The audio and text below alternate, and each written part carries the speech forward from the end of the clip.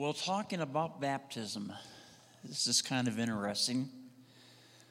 I'm really not sure where it's going to go because in the past, we've had a tank that's been right there. And so the teaching has gotten everybody, psyched up. And we always had about 20 people that were going in the tank. There's no tank there this morning. So I thought, well, one way of responding would be to do another sacrament, and I thought we would celebrate communion together at the end, and that's what we had planned to do. But then the COVID case came along, so that went down the tubes.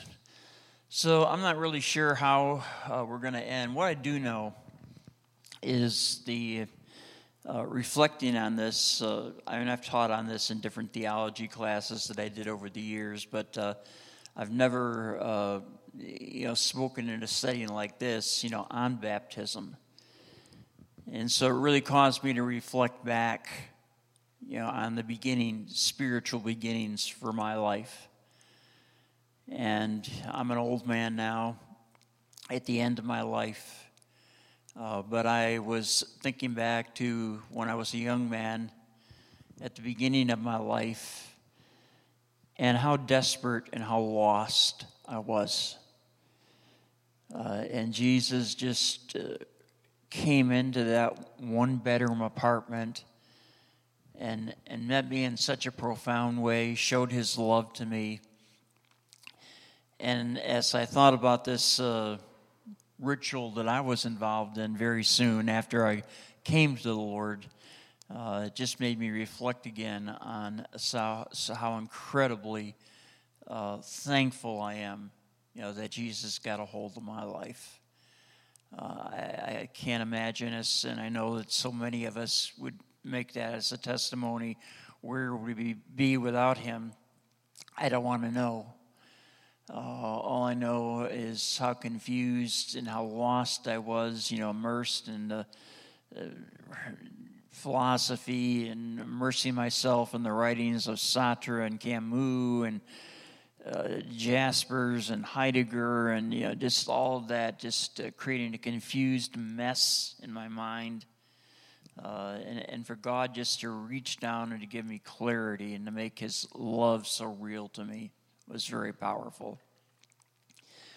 Well, we're talking about baptism, and there's been some controversy over the years about this in the same way that people look a little bit differently at communion, and sometimes people look a little bit different at baptism. And so I thought of this little story that I had in my files that I thought I'd read as a kickoff. I was walking across a bridge one day, and I saw a man standing on the edge about to jump off. I immediately ran over and said, "Stop. Don't do it." "Why shouldn't I?" he asked. I said, "Well, there's so much to live for." "Like what?" "Well, are you religious or an atheist?" "I'm religious." "Me too. Are you Christian or Jewish?" "I'm Christian." "Me too. Are you Catholic or Protestant?" "I'm Protestant." "Me too. Are you Episcopalian or Baptist?" "I'm a Baptist." "Wow, me too. Are you Original Baptist Church of God or Baptist Church of the Lord?" "I'm Baptist Church of God." "Incredible. Me too. Are you Baptist Church of God or Reformed Baptist Church of God?" "I'm Reformed Baptist Church of God." "Me too.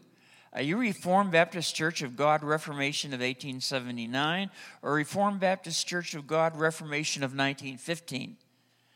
"I'm Reformed Baptist Church of God Reformation of 1915. To which I replied, "Die, heretic scum," and pushed him off the bridge.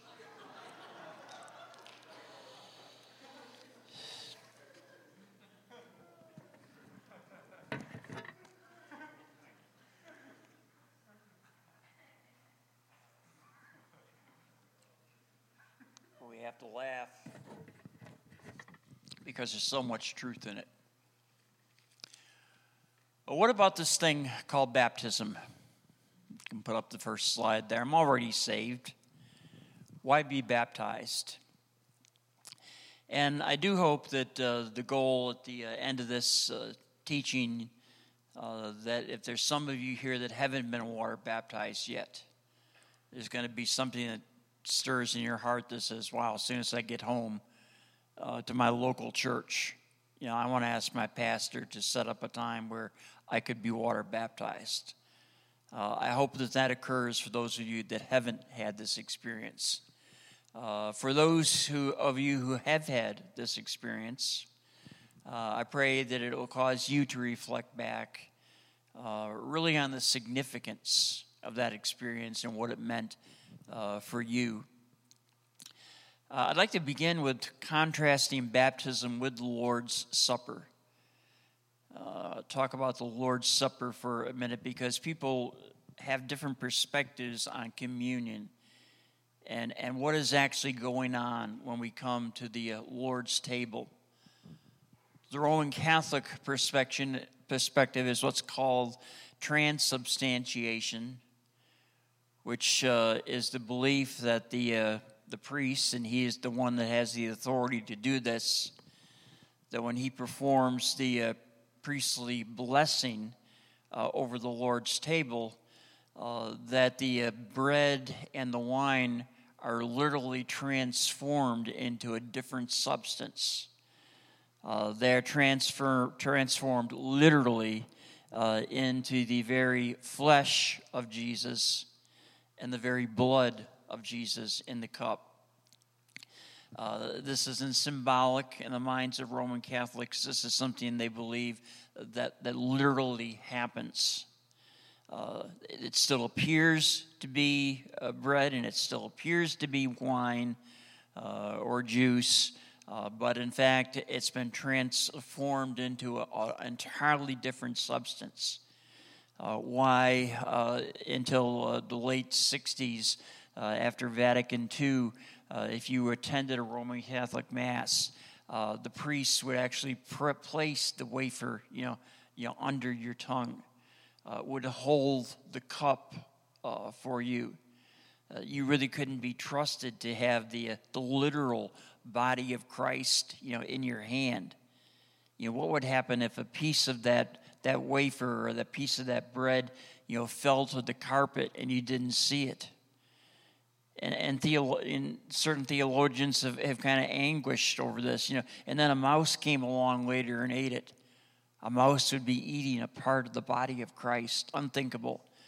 So the priest, puts the wafer in your mouth, holds the cup.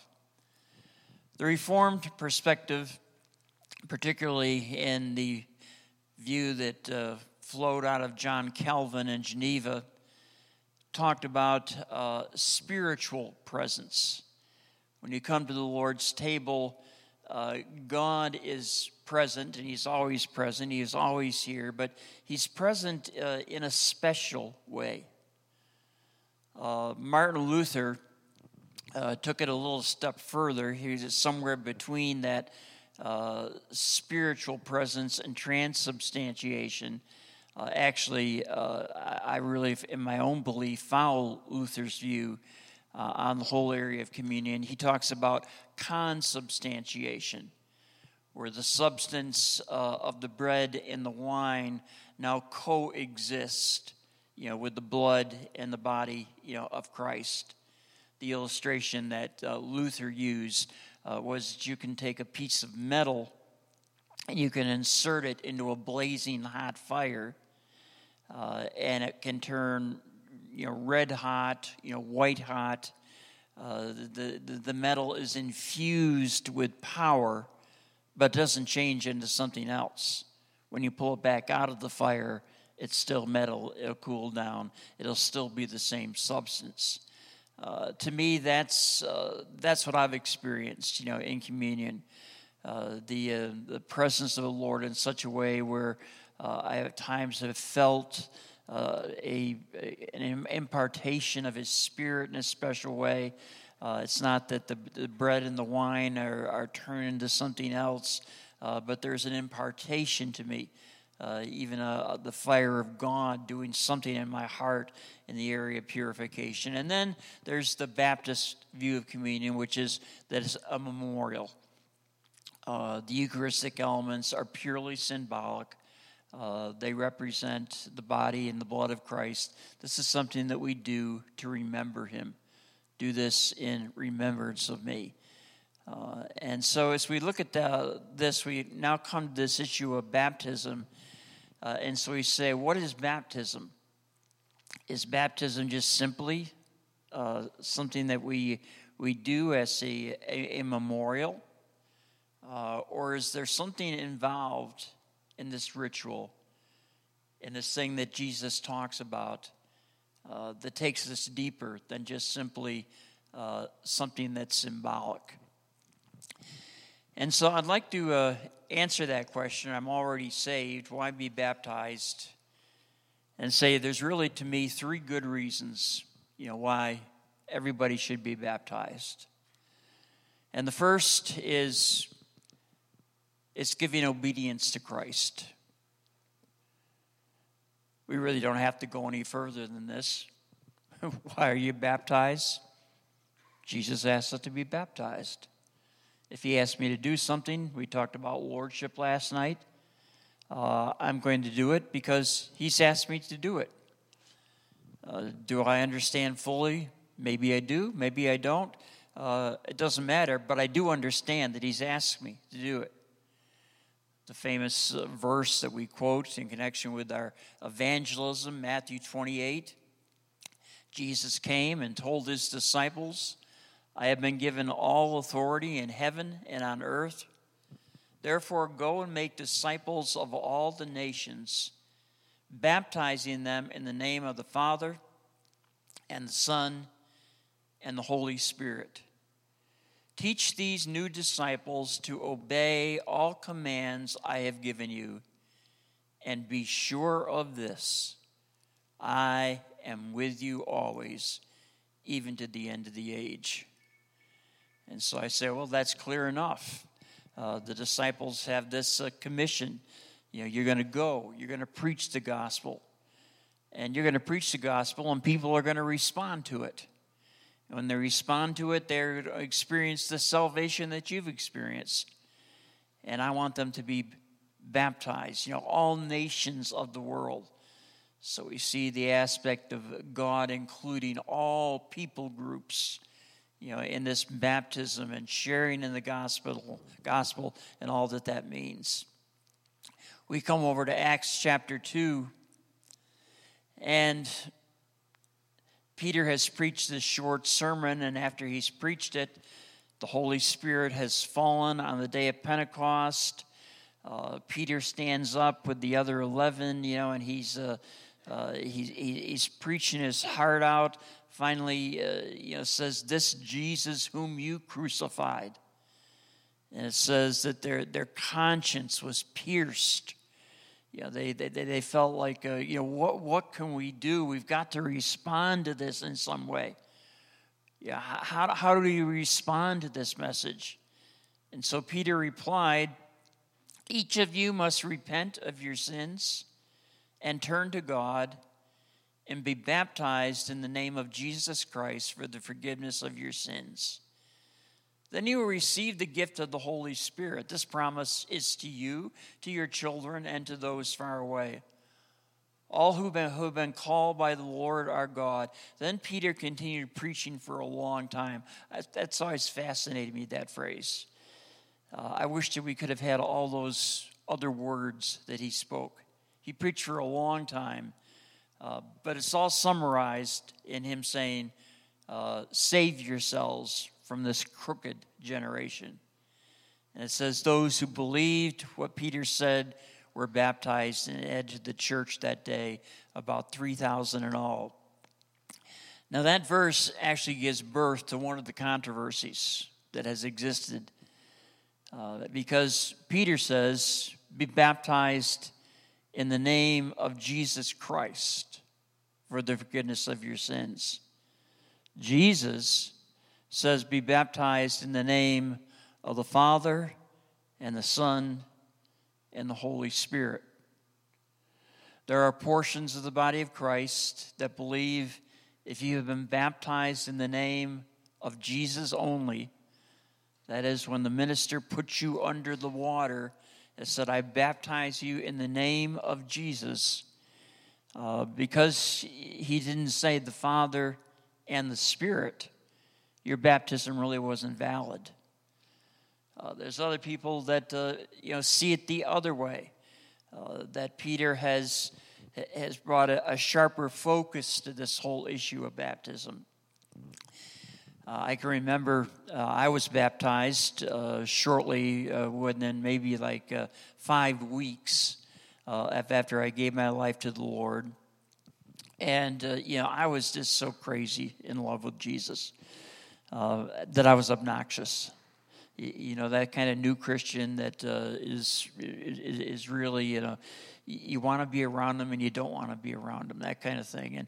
And so I was tagging around, following my pastor, asking him, all kinds of questions. And you say there's never a dumb question. Well, sometimes I was asking spiritual questions, like, why did God create air? I mean, it didn't really say that, but I was just giving him. He was so patient with me, so kind to me.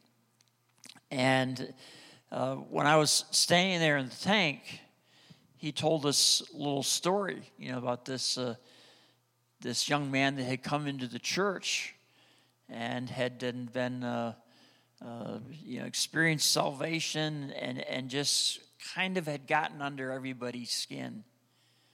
And so the time came for his baptism. And now he's standing in heaven. And St. Peter is saying, wow, you're up here kind of early, aren't you? What happened? And the young man says, well, I don't know. I was standing in the baptismal tank, and the pastor baptized me in the name of the Father and brought me up. Baptized me in the name of the Son and brought me up. And then baptized me in the name of the Holy Spirit. And come to think of it, I don't remember anything after that. And I'm standing there in the tank now, and he's going to baptize me, and I'm thinking, oh boy, I think I can force myself above the water if I have to. But what's the deal with this? Personally, I have a very simple answer to this. You can check it out with the great theologians on the campus to get the real truth. People like Mr. Case and Dr. Ramon and Dr. Sanders. But personally, the next slide, the name of Jesus, I personally believe that Peter just had heard what the Lord had taught him and accepted it. Because in John 14, when Jesus talks about the Holy Spirit coming, he says, when I am raised to life again, you will know that I am in my Father and in me, and I am in you. Now, how do you explain that? I'm in the Father. You are in Christ. I am in you, which means I'm in the Father. And the Father is in me, but Jesus is in me. How do you understand all of that? Those who accept my commands and obey them are the ones who love me. And because they love me, Father will love them, and I will love them and reveal myself to each of them. I think that Peter just really accepted this verbatim as the Holy Spirit made it real to him after the Holy Spirit falls. And the reality is, if you're baptized in the name of Jesus, you're baptized, as it were, by Father and Holy Spirit. It's the triune God that we're talking about. So personally, I feel that if you've been baptized in the name of Jesus, you don't have to go back and do it again and have somebody say Father, Son, and Holy Spirit. There's a unity amongst the Godhead, where as far as Jesus was concerned, if you're in one, you're in the other one as well, because they're in each other and in you. The second dimension of baptism, why we get baptized, is I believe that we receive a deeper revelation of the Father's love and affirmation in our personal life. Jesus,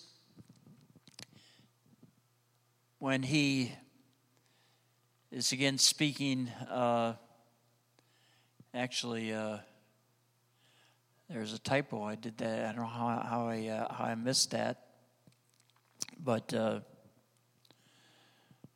I need a Bible. Somebody give me a Bible. That's just simply repeating the other. Thank you. All right. In Jesus' name, no COVID on the Bible. All right, this is the verse that should be up there. It's good. It's Saturday morning. We're relaxed. We come to Matthew chapter 3. We'll look at it here, around verse 13. Then Jesus came from Galilee to the Jordan to John to be baptized by him. John would have prevented him, saying, I need to be baptized by you, and do you come to me? But Jesus answered him, let it be so for now, for that is fitting for us to fulfill all righteousness. Then he consented, and when Jesus was baptized, this is actually the verse that should be up there. And when Jesus was baptized, immediately he went up from the water, and behold, the heavens were opened to him, and he saw the Spirit of God descending like a dove and coming to rest on him. And behold, a voice from heaven said, this is my beloved Son, with whom I am well pleased. Now, as I look at that, it seems to me that if Jesus in his humanity needed that kind of affirmation from the Father, and if Jesus in his humanity came up out of the waters of baptism and now begins to see the heavens opened, I personally look back and believe that something like that happened for me. Not quite as dramatic. I didn't hear an audible voice from heaven, saying, this is Stacy, my son, in whom I am well pleased. But I do believe as you go into the waters of baptism and you do come out of them, that spiritually you're able to see more deeply into the area of the unseen. You're able to see into the heavenly realm. You're able to see the certain principles from the Word of God that become more clear. There's a sense, because you have been obedient and have moved into these waters, spiritually something begins to happen in your life. And then one of the most significant things that happens is you begin to hear in your own heart the Holy Spirit communicating to you, you are the beloved Son. You are the beloved daughter. God is not angry with you. When you come up out of the water of baptism, you should be aware of that, if nothing else. God is not angry with you. He's well pleased with you. His affirmation is on you. He loves you. You need to hear him calling your name, saying how special you are to him. I believe that that's contained in the aspect of baptism as well. Receiving a deeper revelation of the Father's love and a deeper affirmation in our own personal lives. And then the third dimension of why I believe it's important to be baptized is that it provides a powerful release of freedom into our new life of purity as his son or daughter. This passage in Romans 6 is so incredible. And I really didn't see some of this until later on, after I had been baptized and reflecting back on it. But Paul begins with this question, well then, should we keep on sinning so that God can show us more and more of his wonderful grace?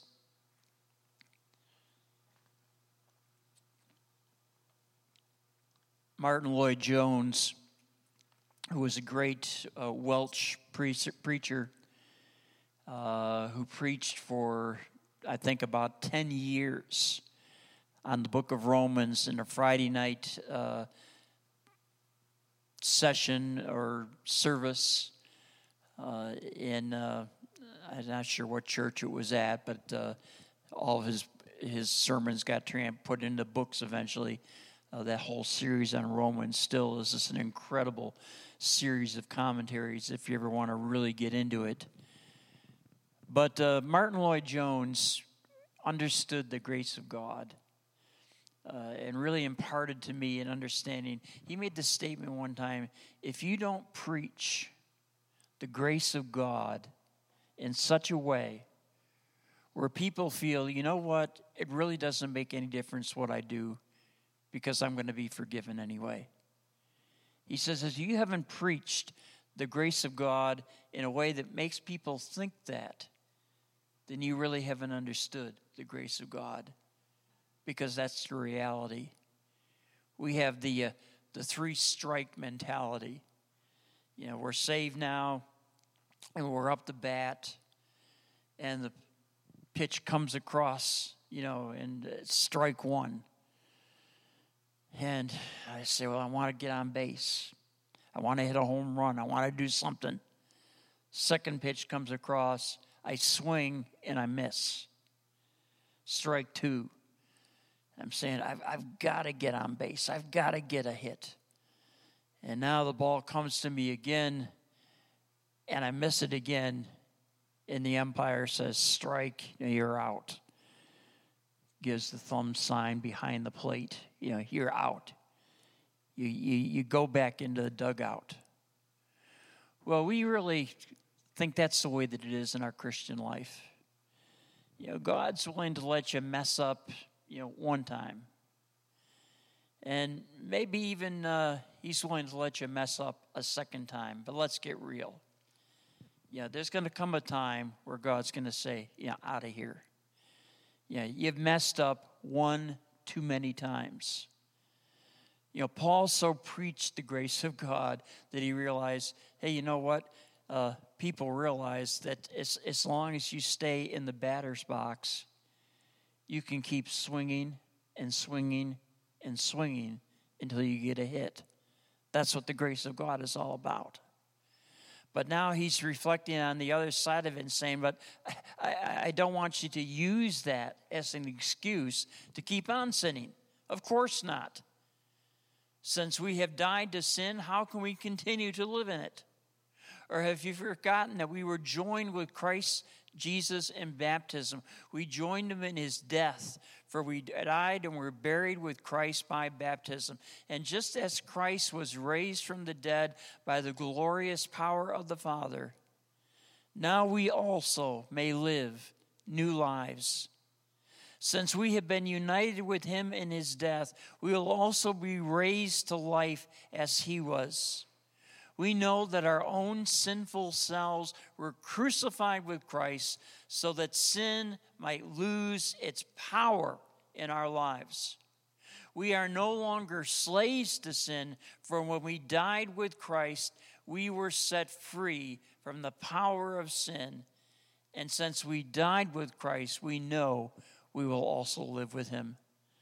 Paul is saying when you go down into that water of baptism, you actually go into a grave. And the person that lived before is now in the grave. The Stacy Klein that did all that stuff in high school, that in my right mind, still today, I would wish I could go back and do some things over again. But I didn't do things in a way that honored God. I didn't know God. But when I was baptized, I went into a grave. And when the minister brought me up out of that, it was like I was coming forth from that grave as a brand new man. I want to tell you a story, and it's I've struggled whether I should even tell you this or not, because it can almost sound a little bit calloused in the sense of not having empathy for people who have been hurt or wronged. I hope that all of you who have sat under my ministry know the heart that I have for hurting people, people that have experienced painful things in their lives. And so I'm not trying to minimize that. But this story really illustrates, I believe, the real power of baptism. It was a friend of mine. He ended up getting into a maximum security prison as a chaplain. He received a lot of clearance. He was actually able to start a Bible study. He led some prisoners to the Lord. He was actually forming a little mini church actually in this prison. They actually let him do a water baptism. And he was working and discipling with this one man, I think he was in his late 20s, that was in prison because he had murdered 2 people. And he kept coming to the pastor, and he said, "Pastor, I just cannot get past the guilt of this." He said, not like some prisoners say, "Hey, I'm here and I didn't do anything." He said, I did it. I took those 2 lives. I murdered 2 people. I don't know how to get past that. I understand that Jesus has come to me, but I don't understand how I can ever deal with this guilt of the reality of killing those 2 people. And my friend said it just came to him as he responded to this man. He said, "I led you to the Lord, did I not?" And he said, "Yes, Pastor, you did." And he said, "We had a baptism, and I put you into the waters of baptism, did I not?" And he said, "Yes, Pastor, you did." And he said, "The teaching that I gave before I did that, I said, when you go into the waters of baptism, you are going into a grave, and you are rising to walk in newness of life." He said, "Yes, Pastor, I remember." And my friend said this to him, "I want to tell you the word of the Lord right now." He said, "The man who committed those murders is as dead as the people that he murdered." The man who committed those murders is as dead as the people that he murdered. He said the man burst into tears and said, "I see it. I get it. I understand it." The person who had committed those crimes wasn't alive anymore. Now, of course, he's serving his sentence. There's justice. We understand all of that. But my friend understood theologically what Romans chapter 6 is talking about. Which brings us to Romans chapter 8 and verses 1 and 2. And this is the phrase that came to me to leave you with as we conclude this teaching this morning. Don't be a grave robber. We're always appalled when we hear that. Somebody who digs up a grave, or even people that are working at a cemetery, and after the funeral, before they actually lower the casket into the ground, they open the casket and they look for jewelry or different things of value to take out of the grave, because who's going to know, who's going to see? That's a terrible thing when we think of it. I'm saying spiritually, don't be a grave robber.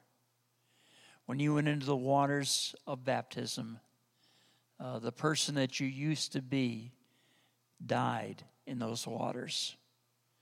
And you have risen to walk in newness of life. So Paul says, now there is no condemnation. How can there be condemnation on the person who's walking in resurrection life? And because you belong to him, the power of the life-giving Spirit has freed you from the power of sin that leads to death. Coming out of the waters of baptism, we now are free to move in our own lives of purity in such a way where we have a power to say no to things. The power of the sin has been broken. And the person who committed those horrible things before they came to Christ is now dead. My wife really communicated that to me when we had our talk one time about the purity of her past and the lack of purity of mine. And I wasn't even sure whether she was going to marry me or not, but she looked back at me after we had that talk and she said, the man that you're talking about isn't alive anymore. That man is in the grave. I'm talking to a new man now, a new man in Christ. Well, that's the significance, of baptism. And so I pray that you consider that, and especially as we begin to move towards what Dr. A is going to share with us tonight in the area of breaking bondages. The reason that we can break bondages is that the power of the sin has been broken when we went into the grave and experienced death, that we might rise to walk in resurrection life with him. Amen. Well, I'm not sure how to draw this to a close. We're going to certainly take a break at 10, but maybe we can just spend a few minutes personally with the Lord. Let the Lord speak to your heart about some of these things. Let him speak some affirmation to you. Lord, I pray that you'll begin to speak that to some of my friends now. That they'll begin to hear their name and hear the Father say, you are my beloved Son. You are my beloved daughter. I'm not mad at you. I'm not angry at you. You've come out of the grave to walk in the newness of life in Christ. I am well pleased with you. Forgive us, Lord, for how we have reached back in to that grave and at times have tried to pull some of that into our new life. Help us to see that the power of sin has been broken and that we are free to live in a different way. Not saying that we're going to be perfect. We will always need your grace. We will continue to have to come and say, Father, forgive us. But as John says to us so clearly, that if we repent, not only is he faithful and just to forgive us, but to cleanse us from all unrighteousness. Thank you in this newness of life today, at this moment. There is no condemnation. There will never be any condemnation. When we move into the heavenlies, when you call us home, we're not going to have to look at some big screen and see all of our sins come up on that screen and really relive the person that we were. That has all been erased. And you see us now in Christ as your son and your daughter. Come and minister to my friends in a special way now, I ask, as we spend a few moments in your presence.